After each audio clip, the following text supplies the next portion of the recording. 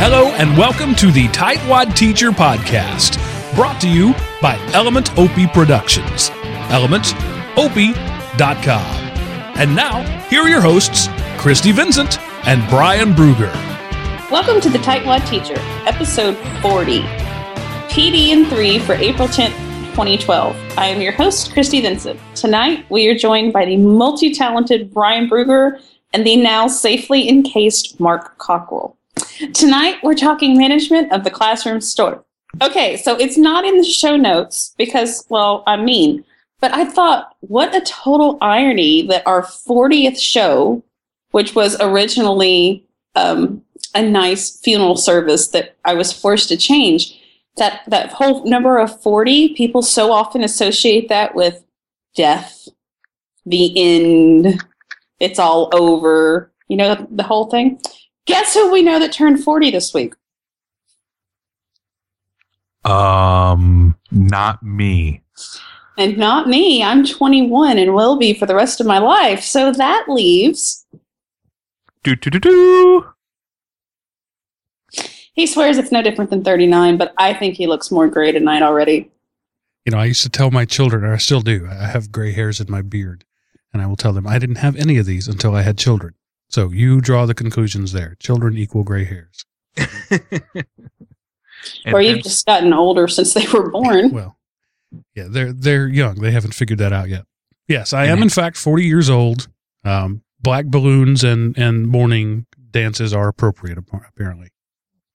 Is that why it appears that you're in a casket with like casket-like material around you? Casket, padded room. Yeah, I'm good with that. Well, it wasn't my intention to mention this on every show I do this week, but I will. I'm in the new studio. I talked about that, I think, a little bit last week. And the last sort of step in the process of finishing the studio was to put some soundproofing up.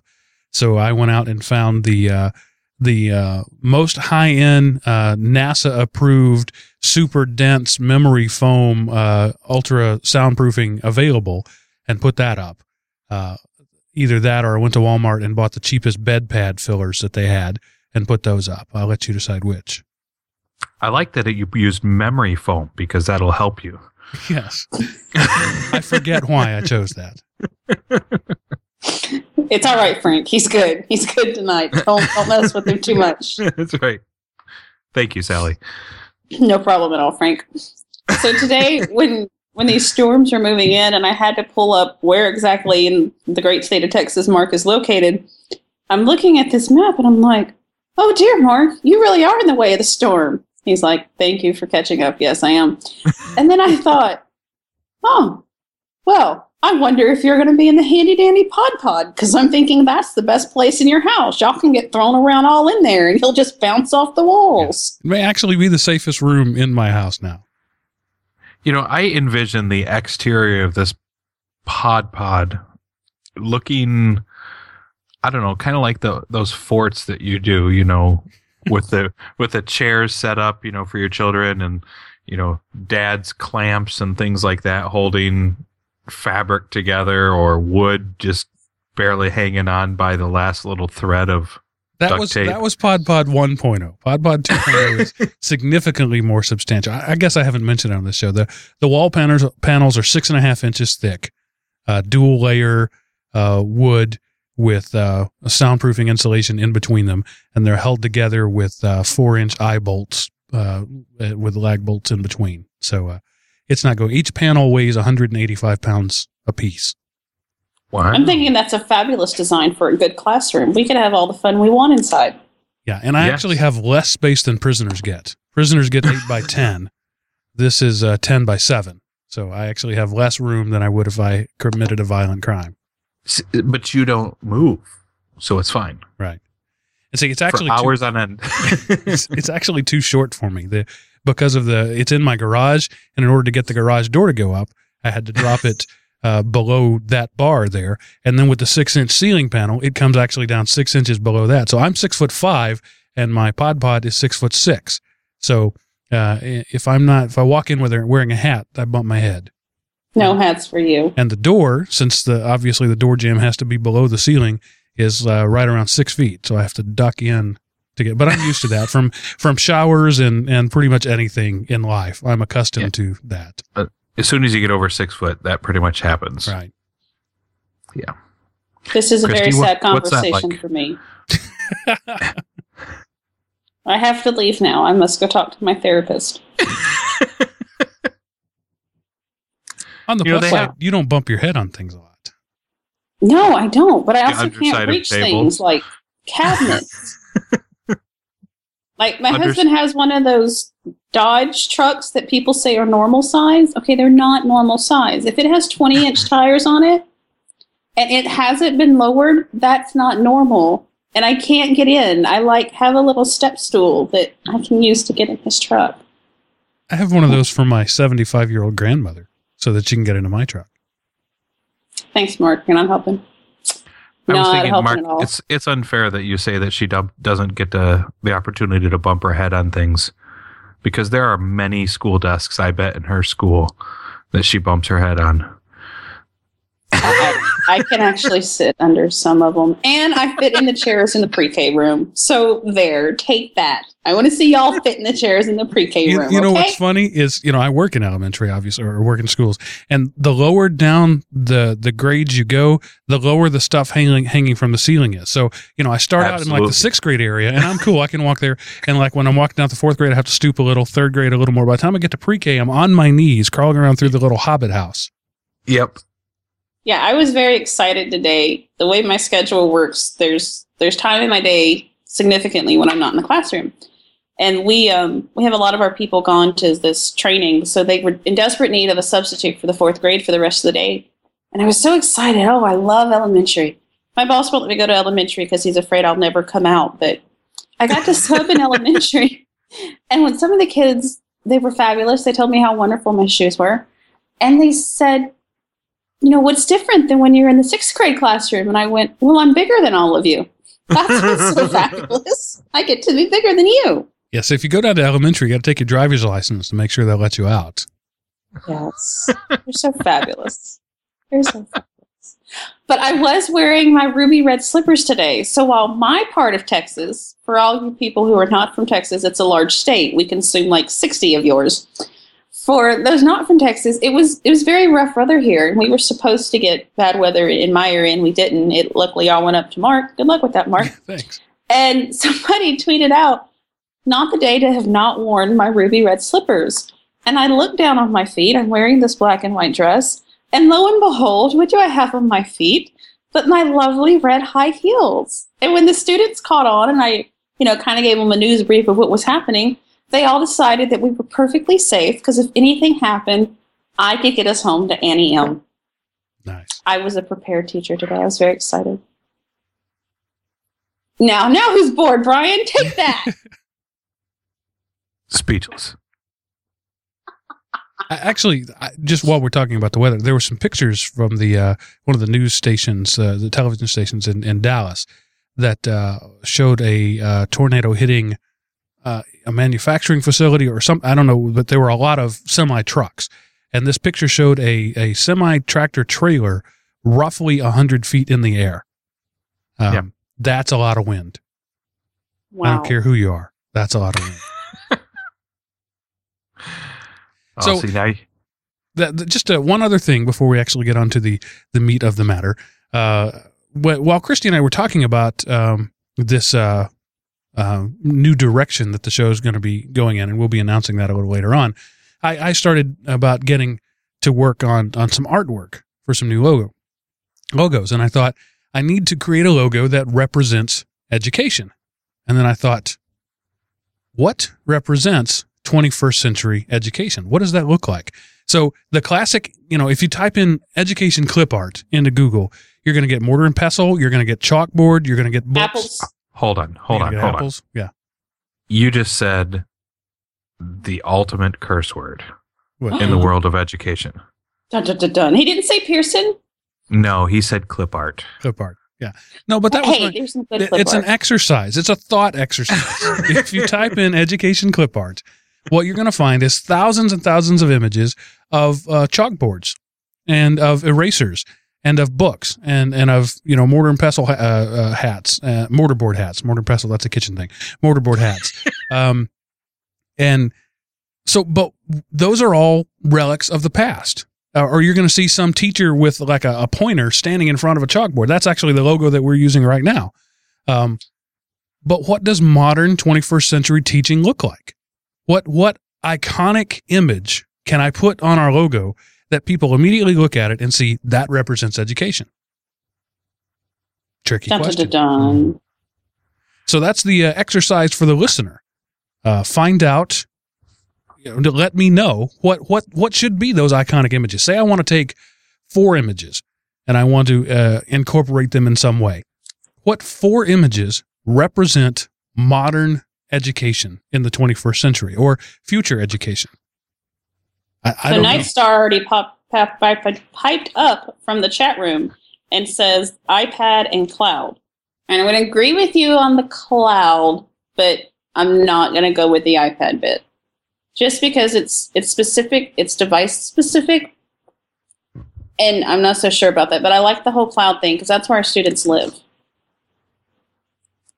I would say a laptop or a tablet device. I wouldn't make it so specific, image-wise, but right. I think if you put a tablet in there, most people, if it comes, if it looks black on the bezel and it's thin, most people are probably going to use the term iPad to describe. But see, the idea here is we're going back to, elementary marketing, and we want icons. We want a symbol that represents an idea. I put a laptop out there, most people are going to think business and not education. If I put, an Ethernet cable out there, most people are going to think communications. They're not going to think education. The chalkboard immediately evokes education, but that's the education of 100 years past. What is the education of the present? Who are you trying to appeal to? Because if you're trying to appeal to our age group, you would appeal to images that represented our education, which would be a chalkboard. Well, the idea is 21st century education. That's what the show is supposed to be about, right? Bowing at the altar of Daniel Pink and moving from the old paradigm into the new. So what is the new paradigm? What are the icons of the new paradigm? So just a thought experiment, because I came up dry. I don't really have anything. And hopefully our listeners will let me know. I put it out to my social network, and the only response I got was students enjoying learning. All right. What does that mean? What is an image? What does that look like? Yeah. What is an image of students enjoying learning? My mind's going blank, so I hope someone pipes up. And Peter Reynolds. That's it. That's totally what I was thinking. Clearly, I was going to say Peter Reynolds. You don't even know who Peter Reynolds is. I was going to say Burt Reynolds. I'm hanging up right now. Okay, so not 2012, but 2011. He was expecting his newest child. I think it's his second. But anyway, and he came in virtually to a thing for TCEA and had that very question. He said, but it was more about the student. What does the 21st century student look like? And I need to find some of those posters and show you. And we all collaborated together to discuss that and build that student together. And for a while, it was the same thing we're running into now. What are those images? What is that? Oh, well, obviously you're talking about education when you see it type thing. I need to find it and share it with you. But I think it is a problem because what we do see are things that maybe people associate not with education. Does that make it any less so? I don't think so. It's just a mind of shifting everyone else from what we've always known. Yeah, it's just that the trick here is not things that represent, but the icon, the immediate recognition of something. And it's hard to come up with that, maybe because we're still forming it, maybe because we're not there yet. Yeah, I was going to say, I don't think that those things are truly defined, because what the three of us might say is probably largely going to be based on what we would like to see, less on what we actually do see. I don't know about your schools, but when I'm looking at my schools and look at my classrooms and I say, oh, I'm seeing progress, that's because I'm choosing to recognize the progress, not because I feel like, our school or our teachers have arrived. Even our most advanced teachers, I don't know that they're doing things, full on the way that exactly like it should be. There's still kind of a hodgepodge of the old and the new as they're coming together and working things out. So I don't know that it's even there, like that we've, can identify a classroom and say, now this classroom here is a perfect example, of what the new is. Okay, so after having taken up 10 minutes of showtime, I will step aside and let Christy do her thing. Oh, well, I mean, actually, it transitions very well into our whole topic tonight of PD in 3, and it rhymes, and that's fabulous. I was in the elementary way too long today. But I had these thoughts about professional development. Here was my challenge. How do you give audio-only professional development that is not technology-centered, which is the center of my world? And when you look at conferences and professional development opportunities for teachers, it seems they're either totally technology-centered, how do we use this whatever in the classroom, or they're specific to how do you do this in the classroom. And sometimes they're disguised of this is going to be classroom management, and really it's a technology tool to somehow manage, or a technology tool that needs to be managed. So it was a very difficult challenge to step back and say, totally out of my comfort zone, what can I give our listeners that doesn't require that? And what I ran across was just what we were just discussing. What are those things that are today's classroom? And this week, I don't know if I've told you this, I love coupons. Oh my goodness, it makes me happy to find a good deal. And this past weekend, I was at CVS, and they had a number of things on clearance, school supplies being one of them. So I picked up a bunch of binders that were on sale for like 30 cents, and pens and pencils, and I brought some home to my daughter, and I said, sweetie, look, here's some pens for you. And she says, oh, that's great, I can't use those. I'm sorry, honey, do we need a developmental lesson on how we use a pen? She said, no, I can't use those in class. Okay, and again, why can't you use this pen in class? I'm not sending you with an inkwell and a quill. It's a pen, sweetheart. Yeah, but we're not allowed to use pens because if we make a mistake, we can't erase it. Okay, well, guess what? These pens, they're erasable. They're magical pens. Here, honey. And they were the erasable pens. I still don't think my teacher will let me use those.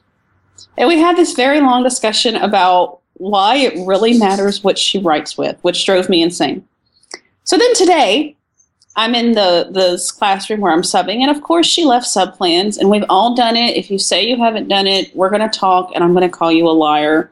You leave busy work for your sub. Every single time, you're leaving a stack of busy work because you don't know who the sub's going to be. You don't know what the sub's going to do to your kids, and your kids are going to be hanging from the ceiling anyway because you're not there to control them.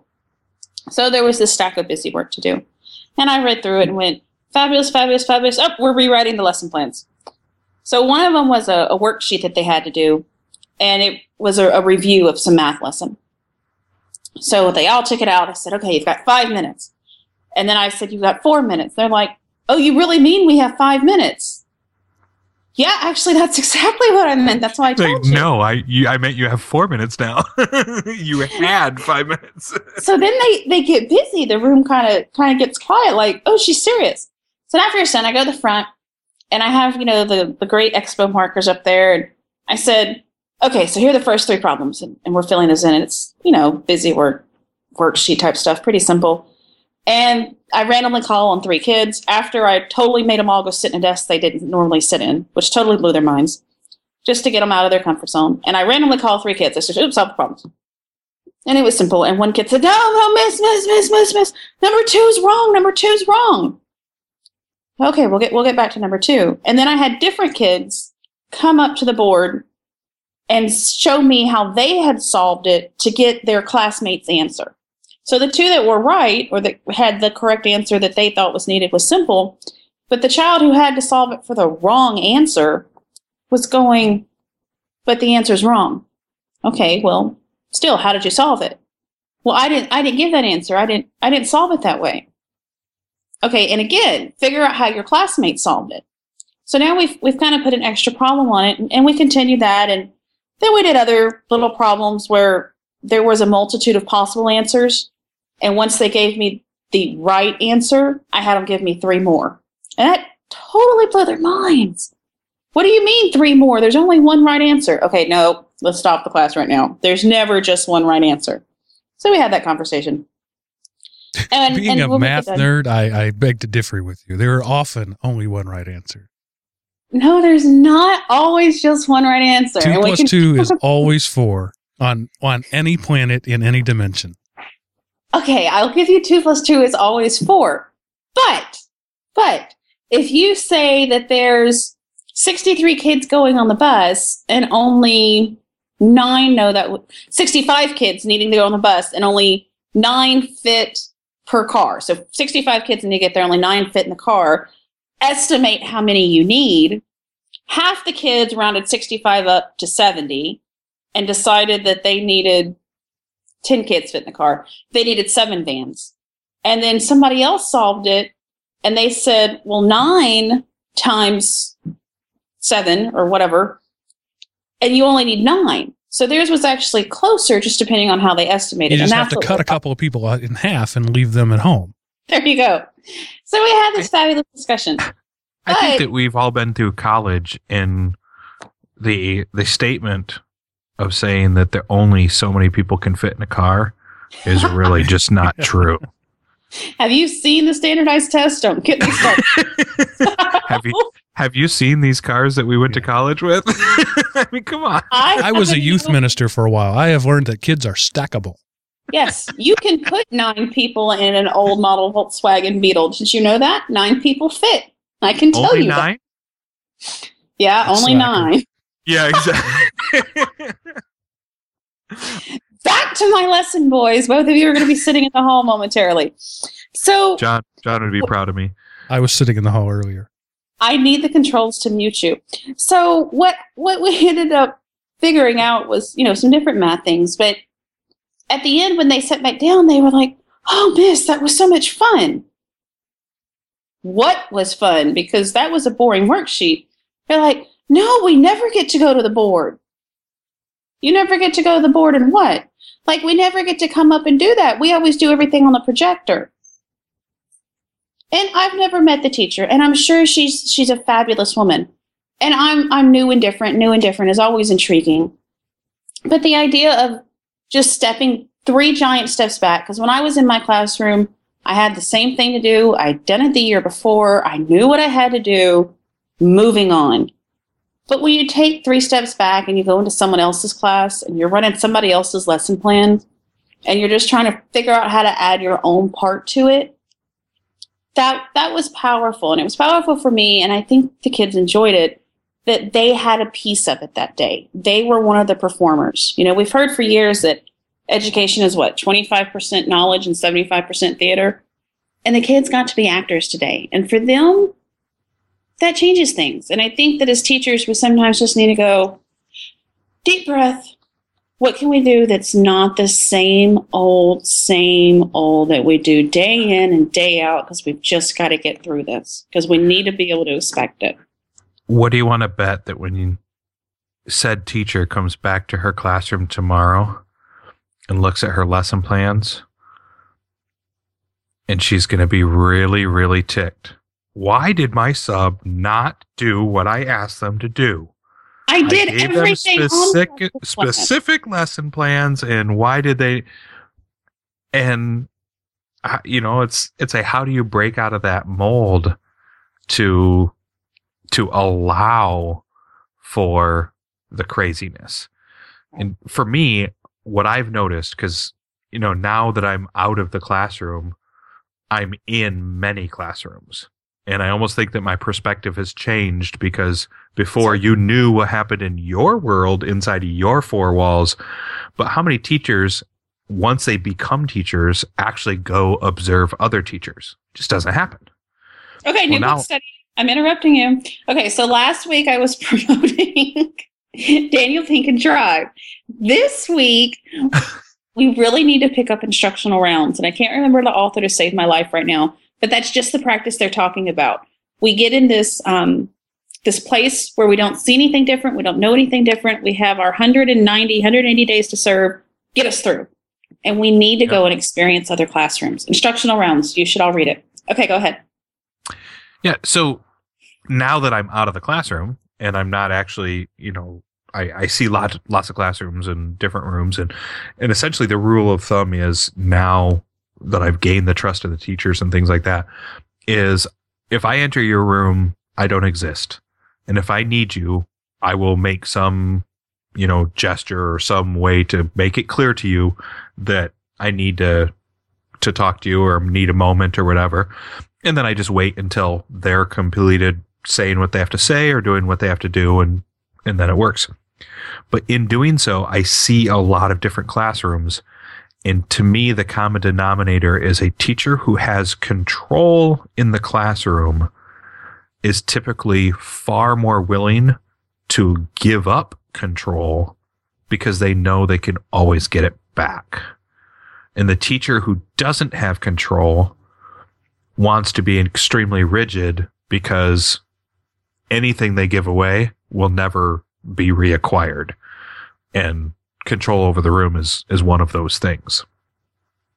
I cannot agree with you more. Really, I can't.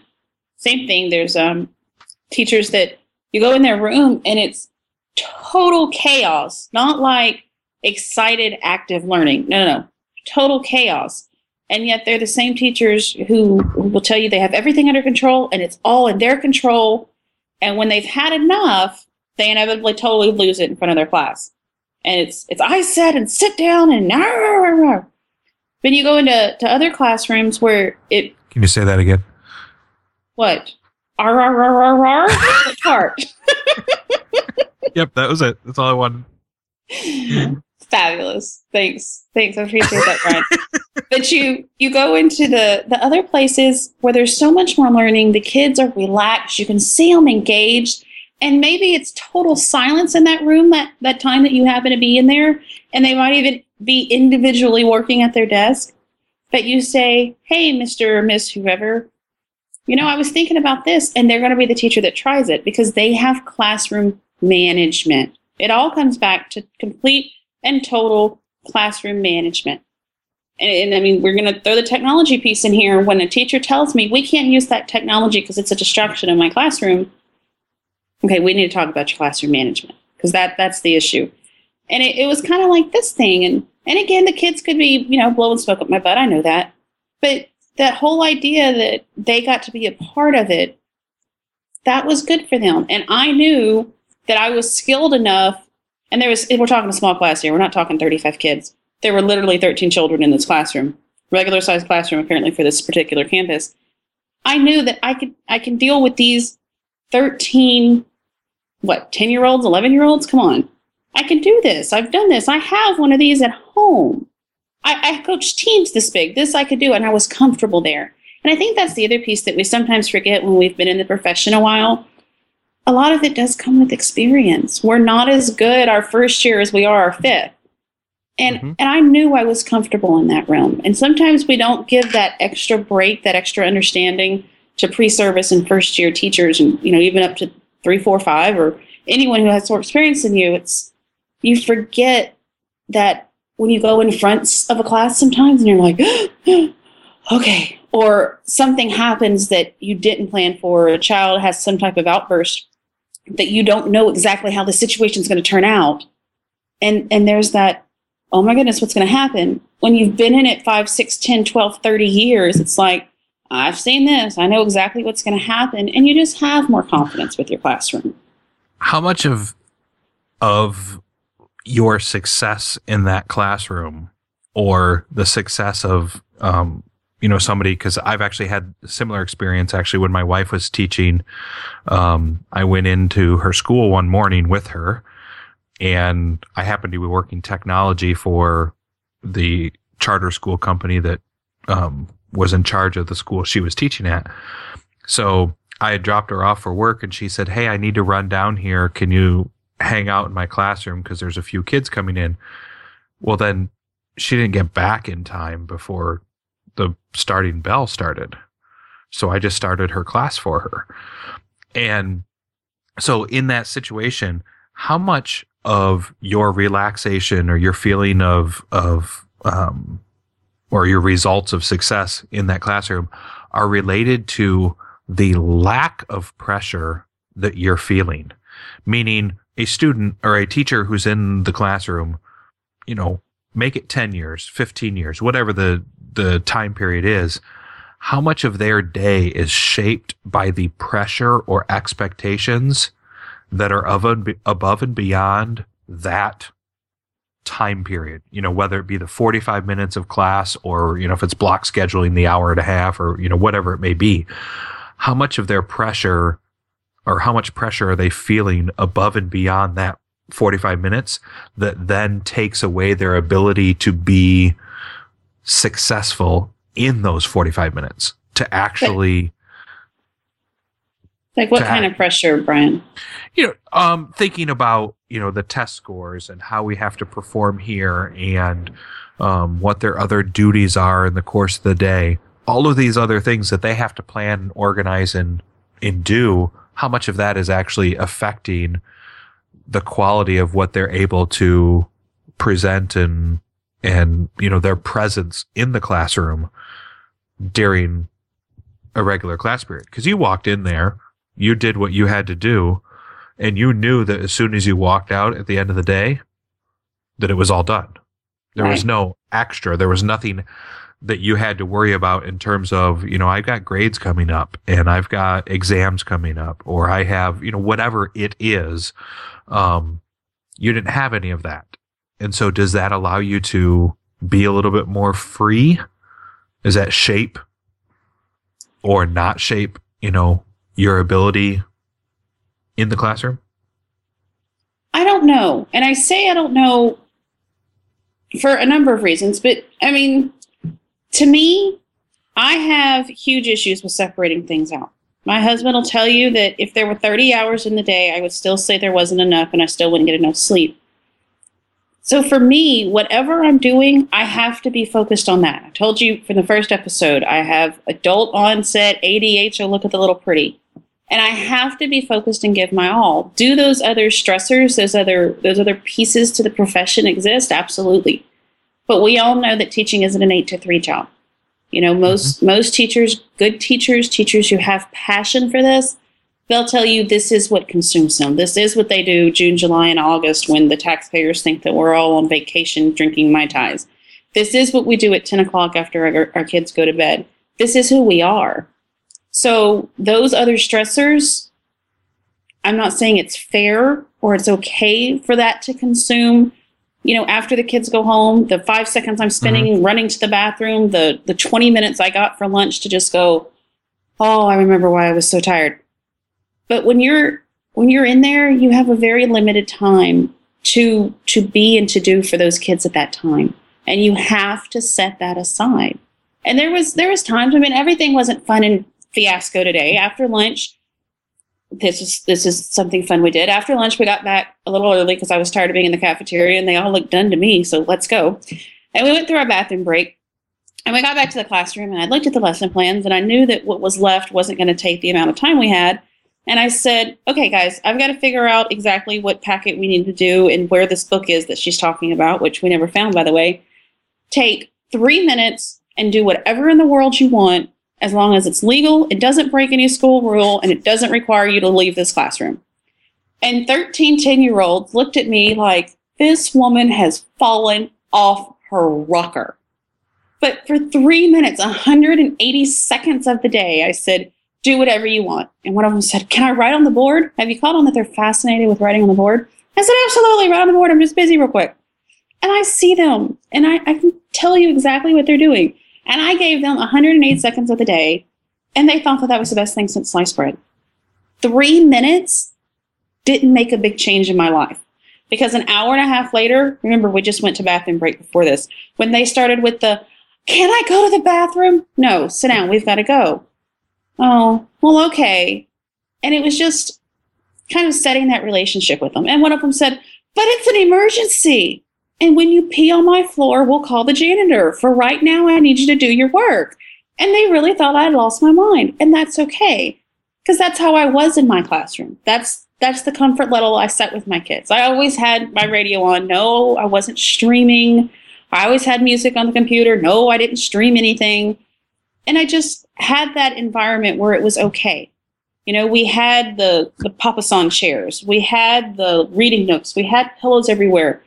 My principal, the very first principal who hired me, said, you know, most teachers do things like, I don't know, put their desk in rows. That's the very first thing I did was I said, no more desk in rows. Wherever you want your desk, put it there. And it doesn't work for everyone. And I'm okay with that. But it's sometimes nice, like you were saying, to step out of your zone, your place, your comfort, and go visit someone else. Go see what someone else is doing. You don't have to copy it. You don't have to mimic it.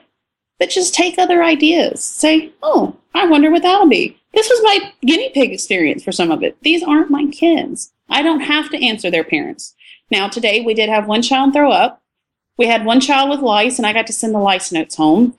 And I had one child who wore a cast who I had to dictate for. That was fabulous. But other than that, it was okay. And that's just a part of it. Just go out and see what's out there. I love that, Brian. Let's all go visit each other. Field trip. You notice who's quiet tonight, right? I'm not a teacher. I don't have anything to say about it. This is fabulous. He keeps looking at all the little circles. I'm trying to think of what he's thinking about. I have a question for you, Mark, though. Not being a teacher, Dun, dun, dun, dun. when you walk into a classroom, can you tell whether or not the teacher has it together or does not have it together? Oh, absolutely. You know, maybe not the very first time I walk in, but you know, within a short time of knowing the teacher and knowing the students, absolutely. It's and everybody does things differently, like you're saying. Some people, you know, you were talking about the teacher that blows up at their class. I typed in our private chat there. I share a wall with one of those guys, and a couple of times a day he explodes. But that's just the way he is, and Sure. And the kids respect it, and they know that they're when he gets to that point, they really got to listen, you know. But I know other teachers who yell all the time, and the kids don't respect that.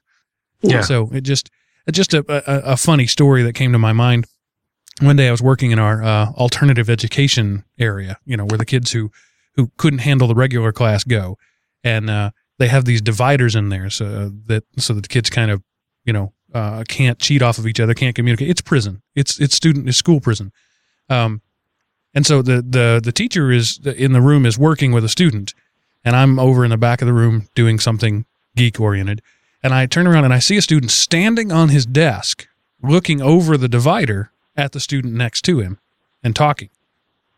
And I turned around to him and said, "You're going to get down and out of that desk now, off of that desk, or I'm going to take you off of that desk."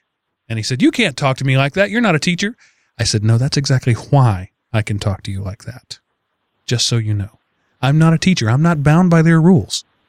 I can beat you up, get fired, and go get a raise doing something else." Did he not look at you before he said that? That's I kind of what know I'm your thinking. nickname is Tiny, but Yeah. I mean, Well, you know, you got to understand, if he's a guy in that place, he's probably not the most astute of observers anyway. But anyway, it was just when you're not a teacher, and I have taught, I have spent time in the classroom, but, and I call myself not a teacher all the time, but the fact is I have the worst students in the world, teachers. And they're the people Amen. that I deal with every day. So I am an educator. I'm just not a teacher, is what I tell people. I don't spend time in the classroom, but I you know, hopefully what I'm doing here on this show, on my, you know, network 6 nights a week is educating people. So, I consider myself an educator. I'm just not a classroom teacher. You know, I was going to go back to, Christy, one of the points that you made early on in the show, and that was, you know, when you're thinking about how to do professional development and how to do this kind of stuff audio wise and things like that, I think so often we have pigeonholed the term professional development into a PowerPoint? step.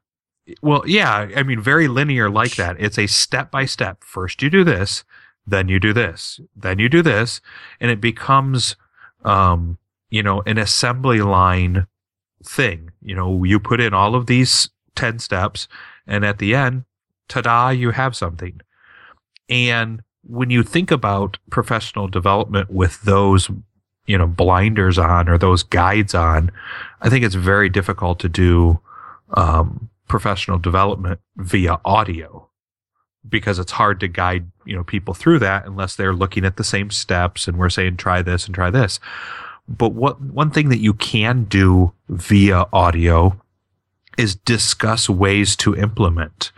You can talk about how is it that you would apply this skill. And to me, it's one thing to teach somebody a skill.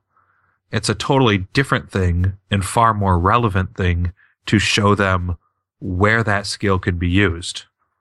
And hopefully it will.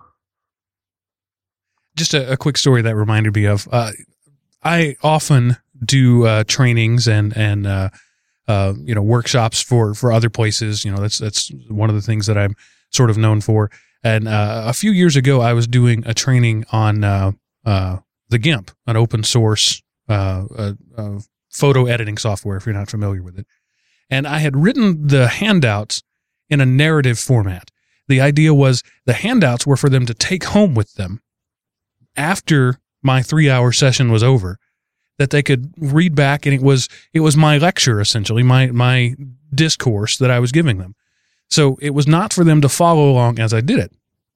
And when the feedback came from the teachers who'd been in that, one of the feedbacks that I got from 2 different people was the handouts should have been in a point by point so that we could have followed them.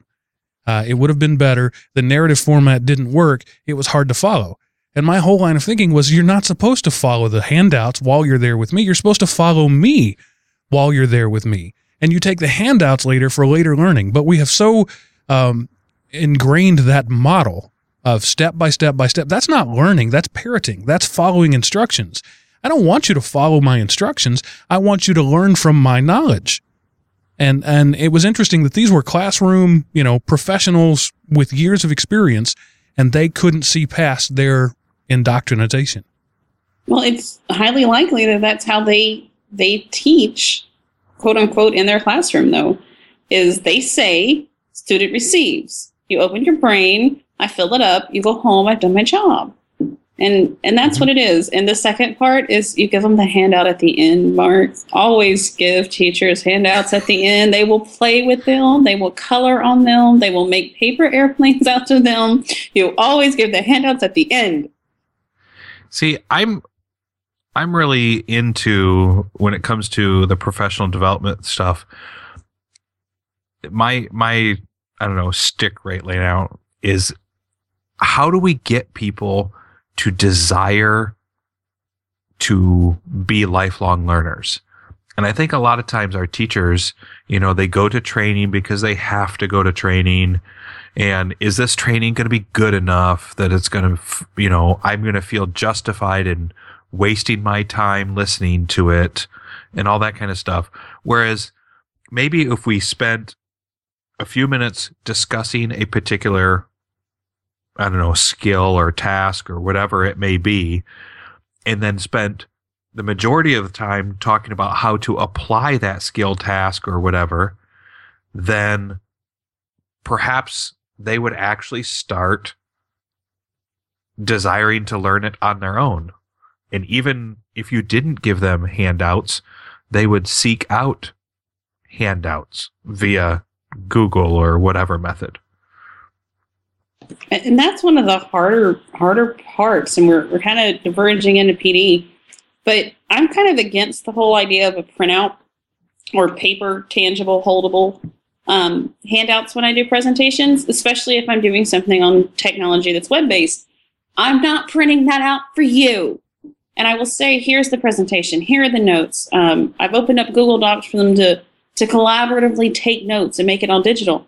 And still, every single time people come to me and say, do you have a handout you can give me? Okay, were you paying attention for the last hour? Because I'm thinking not. But it's how we are. It's how we've been. And that's not an excuse. And I'm not saying it should continue. But from kindergarten forward, I mean, kindergarten, the rules you learn are you come in, you sit down, you listen to what I have to say, and you don't make noise until I call on you. And we push that all the way through, and it continues on into higher ed. Higher ed's not off the hook here at all, to where that's what we've become. I mean, we're hearing from the industry, pick one, okay? Pick a company that they want people who will go out and seek stuff on their own, that they want those lifelong learners, and that's not what they're getting. They're getting, just tell me what to do. Just tell me what I have to do.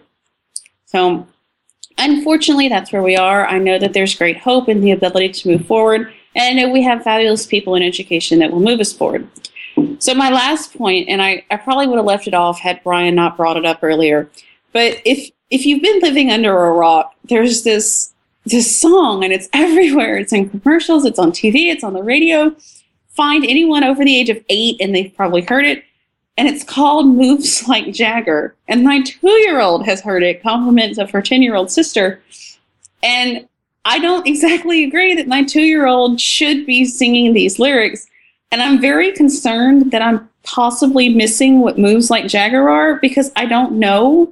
And I'm thinking that I'm going to find out it's code for something, that streetwalkers or something do. I don't know. I'm just terrified about it. So today I had my laptop with me, and I quickly condensed some of my playlists down to what songs that I knew would be appropriate for this group for while they were doing different things we had music on. And I think that's a very powerful part of a classroom, by the way, is music. Silence really bothers me. And one of the songs that I have in my iTunes library is Moves Like Jagger. Well, I also happen to have some Adele and Firework and some stuff the kids would know. And one of the kids asked me, Miss Vincent, do you have Moves Like Jagger? Yes, but I will not be playing it in this classroom because there's a couple of lines that I think he are meant highly he wanted to see moves like that. And we can do that too. I used to warm up my class in the morning when I taught middle school. We would actually, the couple of dances at the line dances were, it's a song, it's a group from Louisiana. And it's a line, I can't think of it. Anyway, we did these line dance type songs, to songs the kids knew that were like pop songs. And that's what we did, and it got us moving until they got our brains going. But anyway, here nor there. So that was my last piece, is if there's something about your classroom you don't like, bring something in to change it. If there's a lot of silence, the kids don't like it, you're not comfortable with it, there's no law saying that you can't have some type of music in the classroom. There's no law saying you have to have all the black fluorescent lights on. If you have a child that needs that their IEP says that's what they have, hey, I'm good with that. But don't be afraid to change up your classroom. And that's all. That's my 3 random here nor there everywhere points about professional development. And in closing, when we get towards the closing, Brian in our private chat has said something about I'm too sexy. Well, I think Brian must be older than me, because the current song that totally cracks me up is I'm Sexy and I Know It. And what cracks me up is the M&M's commercial. I do not know if you've seen it. It's hysterical. And the chocolate M&M is there. And there's this whole almost off-color remark about whether the M&M has her shell on. And the red M&M walks up and says, oh, it's that kind of party. And they start playing the music, I'm Sexy and I Know It. That's my favorite commercial in the world right now. I had to get that in there. Mark? What exactly do you expect me to do with that? I don't even know how to follow that. So, should I just go ahead and do the contact information? Is that what you want me to do? No, I figured you'd have something for that. And if not, I wanted to put you on the spot anyways. I do believe that it was John a few months ago who actually posted out via one of the many social networks. He posted, how do you get your child who's singing I'm Sexy and I Know It to actually stop? So, for contact us information, I'll go ahead and do that. Of course, there is the website at elementop.com/tightwadteacher. You, of course, can find us on Twitter at ElementOpie, at Bruger, or at Christy_Vincent. And if you'd like to catch on Mark, you can, of course, reach him at Mark Cockrell. You also can find us on Facebook.com/ElementOpie or via phone 559-I-AM-OPIE. And along with that contact us information, we'd really like to hear regarding this topic of professional development and show topics and everything. We would love to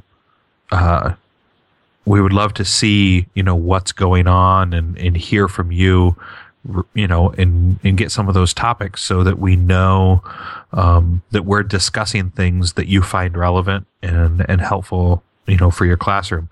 So please, contact us, either through one of those methods, Facebook, Twitter, through the website, through the forums, and we'd love to hear from you. So next week, we have Peggy George, the tech geek grandma. I can tell you this, my grandma would be nothing like that, so I'm kind of intrigued. And, for my closing, I have to say, I'm sexy and I know it. Good night, all. And Christy had to go. She had something emergency pop up there at her house. So I will say on behalf of Christy Vincent, good night, everybody, and shut your face.